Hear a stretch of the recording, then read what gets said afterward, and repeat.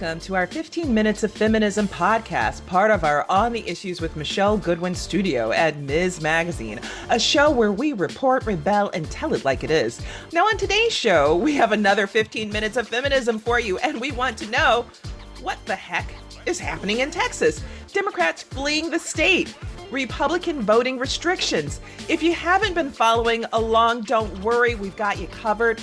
We're joined this week by Ms. Digital Editor Roxy Zoll, who's been reporting on the ground from Texas and who knows exactly what the heck is going on. And Representative Donna Howard has stopped by our digital studio to further break down what's happening in Texas and why she and colleagues left the state. Okay, some said fled the state, and why Governor Abbott claims he'll have her arrested when she returns. So buckle up, stay tuned. You are in for 15 minutes of feminism counted in Ms. terms.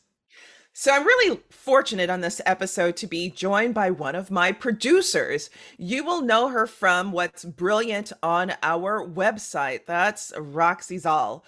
Who makes things happen. But Roxy, I'm so happy to have you on the podcast and to bring you from the digital into the audio, because I want to know what the heck is happening in Texas and why did you go to Texas? Why were you at the legislature? Oh my gosh, what the heck is going on in Texas? So what's going on? I know. So to answer this question, I need to set the stage a bit. Till now, at least 18 states have enacted 30 laws that restrict access to the vote. And this wave of voting restrictions is the most aggressive the U.S. has seen in more than a decade. Wait, stop.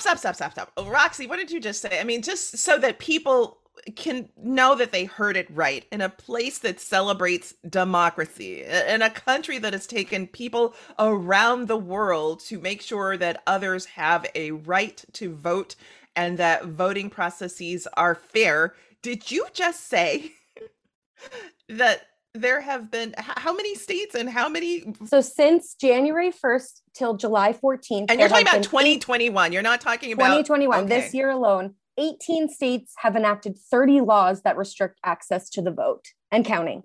And Texas is one of them. Yeah. And so, of course, you know, these efforts are largely motivated by what we're calling the big lie, which is this idea that a massive conspiracy robbed former President Donald Trump of a second term. And like you said, Michelle, this issue is particularly important in Texas, where voting laws in the state are already the most restrictive in the entire country. And unsurprisingly, voter turnout here is also among the worst in the country. And so, you know, despite this fact, during the regular legislative session, which runs from January through May in odd-numbered years, including this year, Texas Republicans, with the backing of Republican Governor Greg Abbott, attempted to ram through the now infamous Senate Bill 7, which would essentially alter the entire voting process in Texas, creating new limitations to early voting hours, increasing vote-by-mail restrictions, eliminating local voting options like drive-through voting, just a mess. And so Democrats... It sounds like a hot mess. Truly. And so, you know, the other part of this hot mess is that Democrats really weren't left with a lot of options. You know, Texas is one of 23 states that has a Republican state government trifecta. And so in order to derail that extreme bill that I mentioned back in May, during literally the final hour of the state legislature session for the entire year, Democrats staged a walkout, and their absence left the House without a quorum, which requires 2/3 of 150 House members to be present in order to take a vote. So Rep. Howard, you're one of the courageous folks of Texas. You represent Texas's District 48, which is based in Austin. You're an Austin native, and you've served in the Texas House of Representatives since 2006. What's going on and where are you? I mean, can we disclose your location at all? I think it's pretty obvious from the social media that I am in Washington, D.C. I am in isolation in my hotel room because I'm one of those that unfortunately tested positive despite being fully vaccinated. So I'm following CDC guidelines. But luckily, we're used to doing Zooms now. That's right. So I am able to keep having meetings. I'm able to be here with you today, and I'm so appreciative of that. I appreciate having you here. Well, thank you. And Roxy laid it out so well. This is an outrageous situation we find ourselves in. Quite frankly, the Texas legislature was ramming through some very discriminatory policies that were going to actually create less of an opportunity to vote when we are one of the lowest voting turnout states in the nation. And as the minority party, we tried to work with our colleagues. And in fact, during the regular session, we did have some negotiated changes and additions to the elections bill. We weren't going to vote for it, but it was better. But unfortunately, when it went to the Senate, they stripped out all of those provisions. And as Roxy said, at the very last hour, we got that bill back to the House without any public hearing, without any opportunity for debate. Wait, without any public hearing? Correct. No opportunity for it to debate. How in the world could that be democratic? That's not democratic. You're absolutely right. It's not democratic. And we were in a position of recognizing at that point that we were pushed up against a wall, that this legislation was going to pass regardless of the lack of input, that the author did not even know what was in the bill, that after this all ended, they admitted that it was egregious, what was going to be proposed.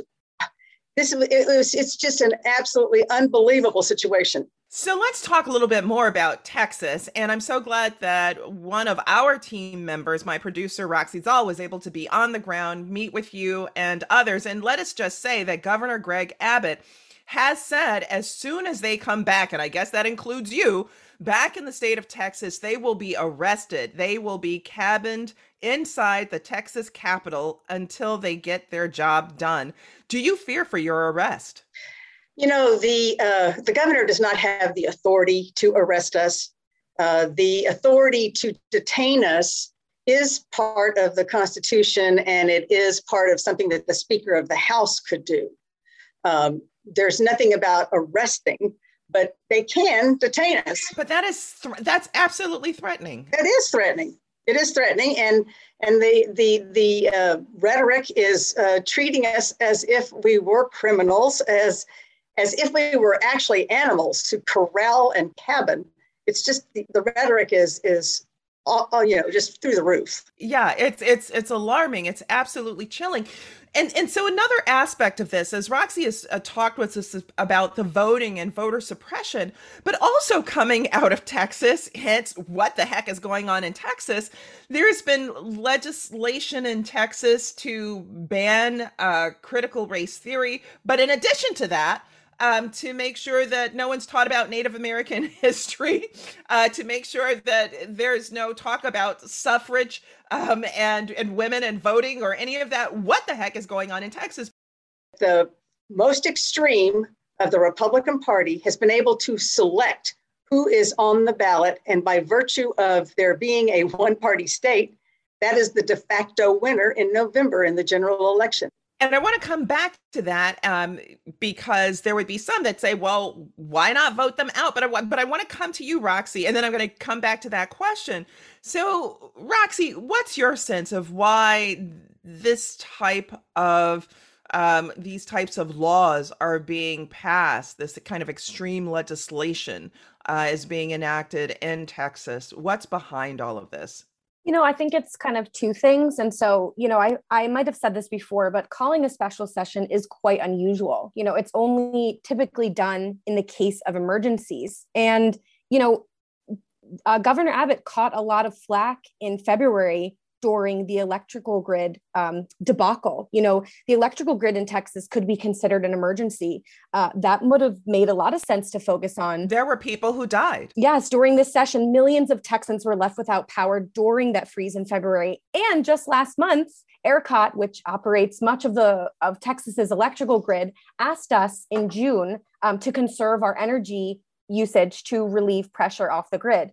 But because the electrical grid is not on the agenda, Representative Howard and her colleagues can't pass legislation on it and can't discuss it. And so I think part of it is like what representative. It's kind of like some Houdini move. This is what you're saying, right? It's like the shell game. It's a distraction, right? Like, look over here. Don't look at the fact that you had no electricity, and that there were people who literally froze to death and other people who were deeply harmed. That's basically what you're saying. It's kind of bait and switch. Yeah, exactly. And LaTosha Brown, she was on the steps of the Capitol on July 8th on the start of the session from Black Voters Matter. And she told me point blank, this is political theater. This is, and it's also what Representative Howard said, the representatives are trying to out-Trump each other because the demographics of the state are changing. The more you can focus on cultural issues, the less attention is spent on some of these failures that literally killed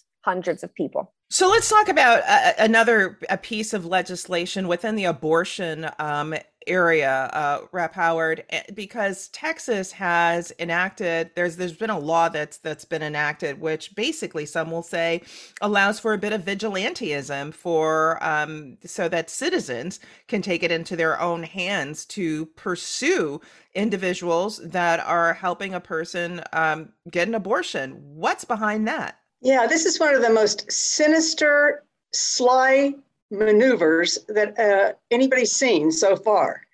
A lot of the previous legislation to restrict access to abortion has had the ability for the state to enforce it, and so the courts could then be called upon to create injunctions and intervene and prevent it from being effective. In this case, the state's not involved.